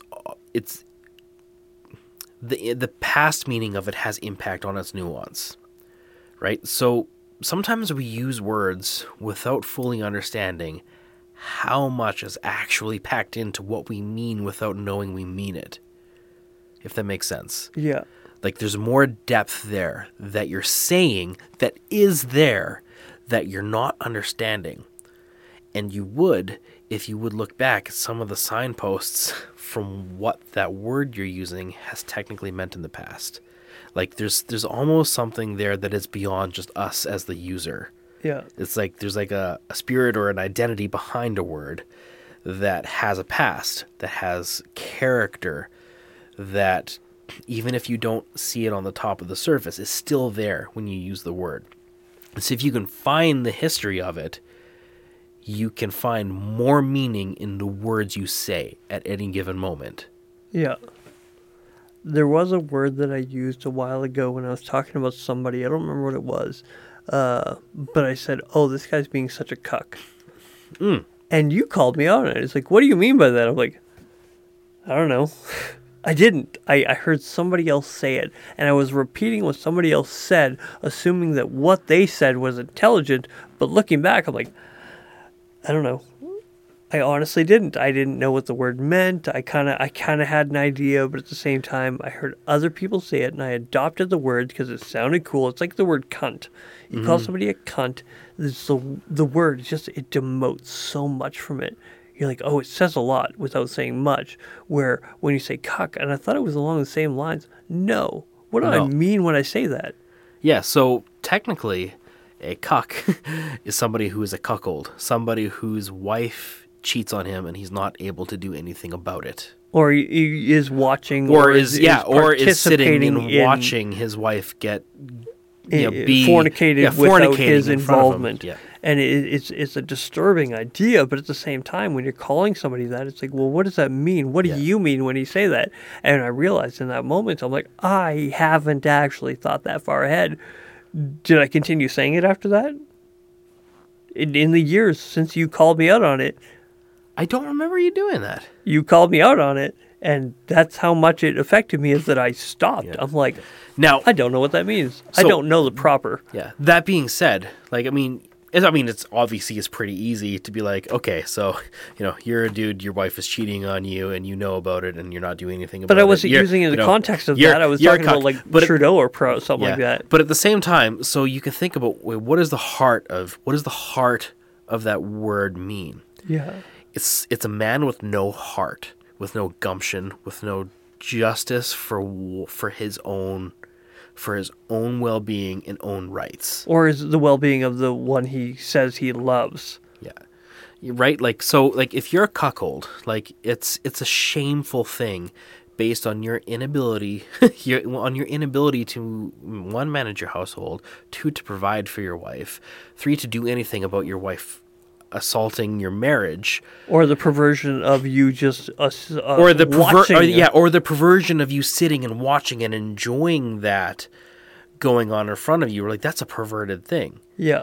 So you can think about some of the various nuances of what kind of man would allow himself to become that. Yeah. And you can extrapolate that principle and apply it to other areas of life. So you can use the word cuck not technically, but you can use it intentionally in an accurate way. Yeah. And I think that's a lot of what I was doing. I was using it intentionally, but inaccurately. Yeah. Because I hadn't actually thought about it. Yeah. So let's say, like somebody who's somebody who's like full on pro-vaxxer, like who's been completely debunked and all that stuff, but is like, yeah, but still, yeah, but still, thing. Yeah, that might be a little bit of a cuck. Yeah, like exactly. You're like, really? Like you're not upset that your rights are being violated. Everything you said you valued is of no value. Is of no value. You're just letting them take it. You're just sitting here. You're just letting them take that. Yeah. You're a cuck. Yeah. And that has nothing to do with sexuality. Yeah. It just means that everything you said you value none of it. Yeah. And maybe if I thought about it that way, great. But did I actually think about it at that moment? No. I heard somebody else say it, and I was adopting the language without actually taking into consideration. But now you're empowered to use it even more vitriol, with even more intention and more passion. Yes, like you are now becoming a Shakespearean weaponizer of words. Now I get to call people sons of guns, knowing that their mother were fornicated at gunpoint. I can call you a motherfucker because you are technically a motherfucker. I can. I won't. Yes. I'm far more of a gentleman than that. Yeah. Exactly. Power of language. Like things like that, I think, are stuff that will put so much fuel in your race car engine of a mind to actually understand. Yeah, and that's where I'm like, okay, maybe I should be a little more. Yeah, it's not talent, it's not intelligence. No, and I don't want to mimic. The thing is, I think I'm not projecting this on myself, but at the same time, I have this pseudo intelligence. We all have it. Don't assume that you don't have it. We all have it. Obvious. Yeah, we all have a certain level of pseudo-intelligence. We assume we're intelligent because we have immediate access to the intelligent information. If I were to ask you how a tornado was formed, you could tell me to a certain degree. Could you tell me about moisture, humidity, density, air flow, and all this stuff that goes along with tornado? But you know how a tornado. No, I couldn't. However, I don't think that's an accurate measurement of intelligence. Yeah, but you could find it really quick. Exactly. I could find it. But that's not actual intelligence. That's pseudo-intelligence. No. That's not knowledge. Knowledge and intelligence are different. Yeah. Intelligence is the ability to apply knowledge once you have it. Yeah. Or to take and synthesize or use knowledge in a helpful and intelligent way. Yeah. Knowledge is raw data. So maybe we don't have all the raw data, but we have like the world's best, encyclopedia at our fingerprints, and intelligence would be able to use that in a helpful way, to navigate it in a way that makes sense and is efficient, and integrate, explain, and apply that knowledge at a moment's notice. Yeah, like that is viable intelligence, even though you don't know. You haven't put in the work to understand how Celsius clouds or cumulus. Come on. Intelligence. Our brain. Yes. So I mean, like, I don't know how cumulus, clouds are cumulus, made. Nimbus, as opposed to a nimbus. Yeah. I just thought of a Rick and Morty character, Mr. Nimbus. Anyway, I don't know how the difference of those work out. Yeah. However, if I were to spend 15 minutes looking it up and thinking about it and applying it to my general knowledge of other things, I could work out a pretty intelligent explanation of it, or I could work out an intelligent depiction I could work out an intelligent extrapolation from it. Like, Yeah. oh, and that's how it's different from this thing that I do know more about. Like, intelligence it's the skill, it's the race car, it's the talent. It's this mental talent. Well, okay. It's not something that you can develop, but it's not. Intelligence isn't just raw data. Well, it's the same thing as understanding. Okay, I'm going to bring it back to motorcycles because it's something that we do understand. You can punch out an 88 cubic inch motor into a 96, add so much more horsepower, but the bottom end is not actually capable of handling the extra cc's that you're throwing at it. There's so much more displacement. The bottom end is not engineered to actually handle it. That is a certain level of intelligence that I have about Harley-Davidson motorcycles. Now, it's not gained because of anything I've done, but because of what I've learned about top end, bottom end. So I would argue something different. I would argue that's knowledge that you now know. Your intelligence is your ability to actually do something with it. Yes. Your intelligence is able to do more than just recall that information. It's to be able to be like, hey, this bike isn't ready to go on the road. Yeah. You can make intelligent decisions based on knowledge you know. So maybe that's the difference in how we view intelligence. Yeah. I view intelligence as different than knowledge. Because I know these things. Have I experienced them? Have I researched? I've done enough research to be like, okay, I can sound like I know what I'm talking about, but implementation, that is where I fail. I'm like, okay, we need to strengthen up the back end of the bottom end. It's like, cool, how do we do that? I'm like, I don't fucking know. You just need to do it. And it's like, I don't know, new crankshaft, new seals, whatever you got to do. You could figure it out, though. Yeah. Like it would be daunting. It would be a challenge. It would be a challenge, but yeah. But the more you did it, the more you would know, the better you would be able to. But I mean, it's something that is not outside of your ability to learn. For when I configure clutch, new crankshaft, like actually getting something that can handle the weight of the pistons. If you got the manual to all the way pull apart the bottom end and the reinforced pieces to put in, like it would be practice. It would be a novel experiment. You would have to figure it out, maybe a trial and error. Yeah. But it is not beyond your ability to figure out. Yeah. Yeah, right? But again, but would I actually call that intelligence or pseudo intelligence? Because I technically know it needs this. Could I implement that? No, it's a pseudo knowledge. I know that it needs it without actually knowing how to do any of it. You could just be intelligent enough to be like, you know what? This is a job for the mechanic, and I'm going to go do something more useful and productive with my time. Yeah. That is also a form of intelligence. That is a form of intelligence where you're like, know where you are dumb, know where you may know something, but there are people who have been doing it longer and better than you have. That's not pseudo-intelligence. That's an intelligent decision that you're making. But some people will not make the distinction between that of, I know what I'm doing, with, I don't know what I'm doing, but I have to fake it. Yeah. And recognize where you're weak. And I try to do that. But this podcast is bad for that too, because I know that for a little while there, I was feeling really dumb. I even told you, I'm like, I don't feel like I represented myself as well as I could have, or that I am representing myself as well as I could. And then I listened to another one, and I'm like, okay, that one's on point. I'm good with that. Yeah. Well, I mean, because there's good days and bad days. There's topics that are in our wheelhouse and topics that are out of our wheelhouse. Yeah. There's like even this last one that we just talked about with the whole the argument for evolution and truth. I'm like, okay, I think we came to a fair. I feel like we came to a fair conclusion. From different ends, but we came to it nonetheless. Yes, and I'm like, okay, I think. Yeah. And I was really doing my best to play devil's advocate to you. Like I wasn't trying to call you out. You did a great job. Yeah, I wasn't trying to like sit there and call you out for bad thoughts. I was trying to be the And devil's only advocate. until I got to play devil's advocate did I realize, like, oh, there's no ground here. And that's when I got to that conclusion of there's nothing to stand on even after it. Okay, so right there, that's an ability that you have of intelligence, is the ability to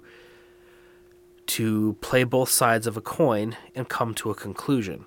Yeah. If you were dumb, you might just be, no, No, that's not. That's I can't think words. No, it's like right, like that's they can't assume bad faith. I think that's one of the biggest weakness of somebody who's arguing just from their side, who is incapable of going from the other side, is they're not able to assume bad faith. They assume good faith. It's like, you're going to take whatever I say seriously, and your argument's just going to be better than mine.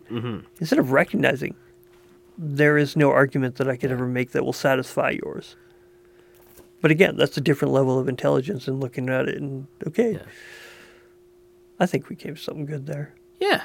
Yeah. Anyway, should we wrap up? Yeah, we should. Fuck it. Yeah. So this is a whole different thing. We didn't touch on the topic we wanted to talk about at all. We will talk about it. I really enjoyed it. I knew we were going to do something like this. I just wanted to see where it would go, and it was a lot of fun. Yeah, we wound up actually having an episode where we had no plan. We haven't done that. Had a no plan? We haven't done a no plan long time. For a long time now. I don't know. What are we going to fucking call this one? We'll figure it out. We'll figure it out. Every time we say we're going to call something, we don't call it that. So. Yeah, I always forget. But we're releasing it tomorrow, so we might remember. We might remember this time. What was the other one that we're going to do for the marriage counseling? Michael's Little Friend, or...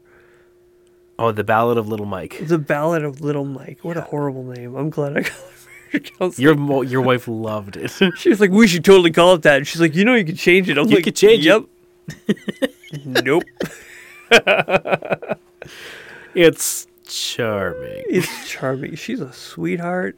With that being said, fucking Abigail Thorne still keeps getting downloaded. Still crushing it. See, the lesson I'm learning from that is we need to throw more popular names into titles. Joe Rogan. In fact, we should just call this one Joe Rogan. Trump and COVID. All three. All three. And people will listen to this whole episode hoping that we touch on it only for it to happen at the very end. Fuck Trump, ? COVID, denying Joe Rogan, ? Just be like, I don't know, maybe. Should we make that a test? Yes. Okay. This is a test that we're just deciding this. This is a social experiment test to see. We can't call it fuck Trump. We gotta what are we gonna put on there? Just to see if putting out random buzzword titles will increase our viewership on an episode. Because the content has nothing to do with that. We'll just see if the names itself is Joe boost Rogan our numbers. Is Joe Rogan a guy? He's not. We could just put it out there. That would be hilarious. The thing is, I love him so much. I wouldn't. I disagree with him on a lot of areas. Simultaneously, but at the same time, don't think about him negatively at all. Yeah. Even for things I have to criticize. Like, I love the guy's podcast. I love his overall place in modern culture. It's great. This is just an experiment. Don't be mad at us. We love you. Have us on your show. Mike wants to have your babies. He can't, but I can't. Who's to say what you can and can't biologically do dare now? You? If you're Joe Rogan's friend, please push this shit on him. Like, if Arnold Schwarzenegger can have Danny DeVito's baby, you can have Joe Rogan's. Twins. What a great movie. That's right. I know the name of it. Fucking calling her. God bless.